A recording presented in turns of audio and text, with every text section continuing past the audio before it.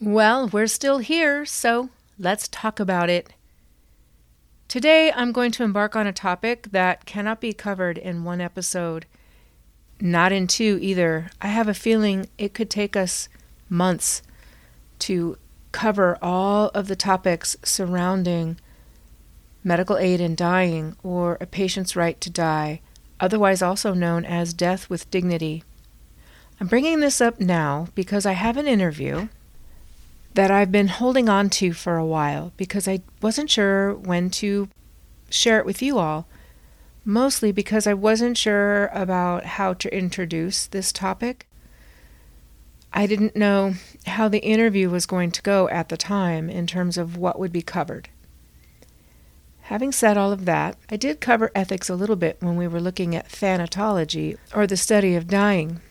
As I've been progressing through this second year of the podcast, and this being the year of conversation, I want to have those people who have things to share that I want to bring to you that can be very important to us as we're facing the end of our lives, perhaps facing the end of lives of people we really care about.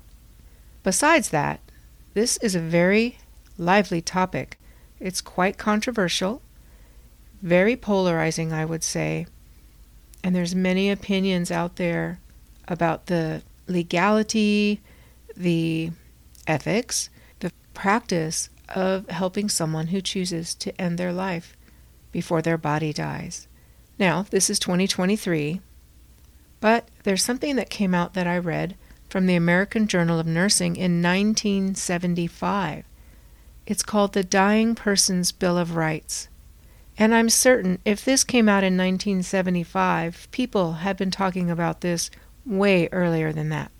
But for our purposes, I'd like to cover some of the legalities that have come about and what we have available to us now if we decide or know someone who's choosing to end their life.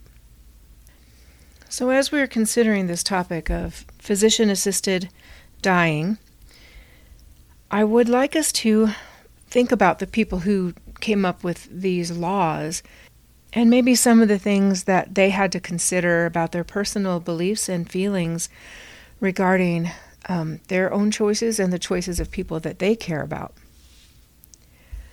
For now, I want to bring us back to the study of thanatology, and we talked about ethics, and there was the idea of non-maleficence, or to refrain from causing unnecessary harm.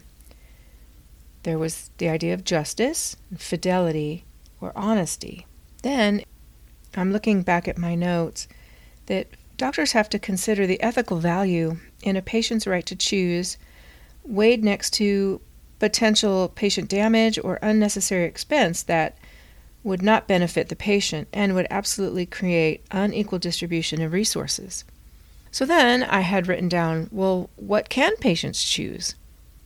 CPR, cardiopulmonary resuscitation, mechanical ventilation, extracorporeal membrane oxygenation, or ECMO, mechanical circulatory support, artificial nutrition and hydration, terminal sedation, withholding or withdrawing treatment, euthanasia, and physician-assisted suicide.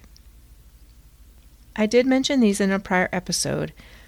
I'm not going to go into them today because what I really want to do today is just give us a small snapshot of this idea of physician-assisted suicide is what they call it, or just medical aid in dying, and some other acronyms that we'll cover later.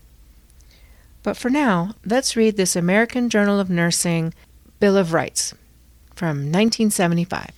All right, here we go. I have the right to be treated as a living human being until I die. I have the right to maintain a sense of hopefulness, however changing its focus may be. I have the right to be cared for by those who can maintain a sense of hopefulness, however changing this might be. I have the right to express my feelings and emotions about my approaching death in my own way. I have the right to participate in decisions concerning my care. I have the right to expect continuing medical and nursing attention even though cure goals must be changed to comfort goals. I have the right not to die alone. I have the right to be free from pain. I have the right to have my questions answered honestly. I have the right not to be deceived. I have the right to have help from and for my family in accepting my death. I have the right to die in peace and dignity. I have the right to retain my individuality and not to be judged for my decisions, which may be contrary to beliefs of others. I have the right to discuss and enlarge my religious and/or spiritual experiences, whatever these may mean to others. I have the right to expect that the sanctity of the human body will be respected after death. I have the right to be cared for by caring, sensitive, knowledgeable people who will attempt to understand my needs and will be able to gain some satisfaction in helping me face my death.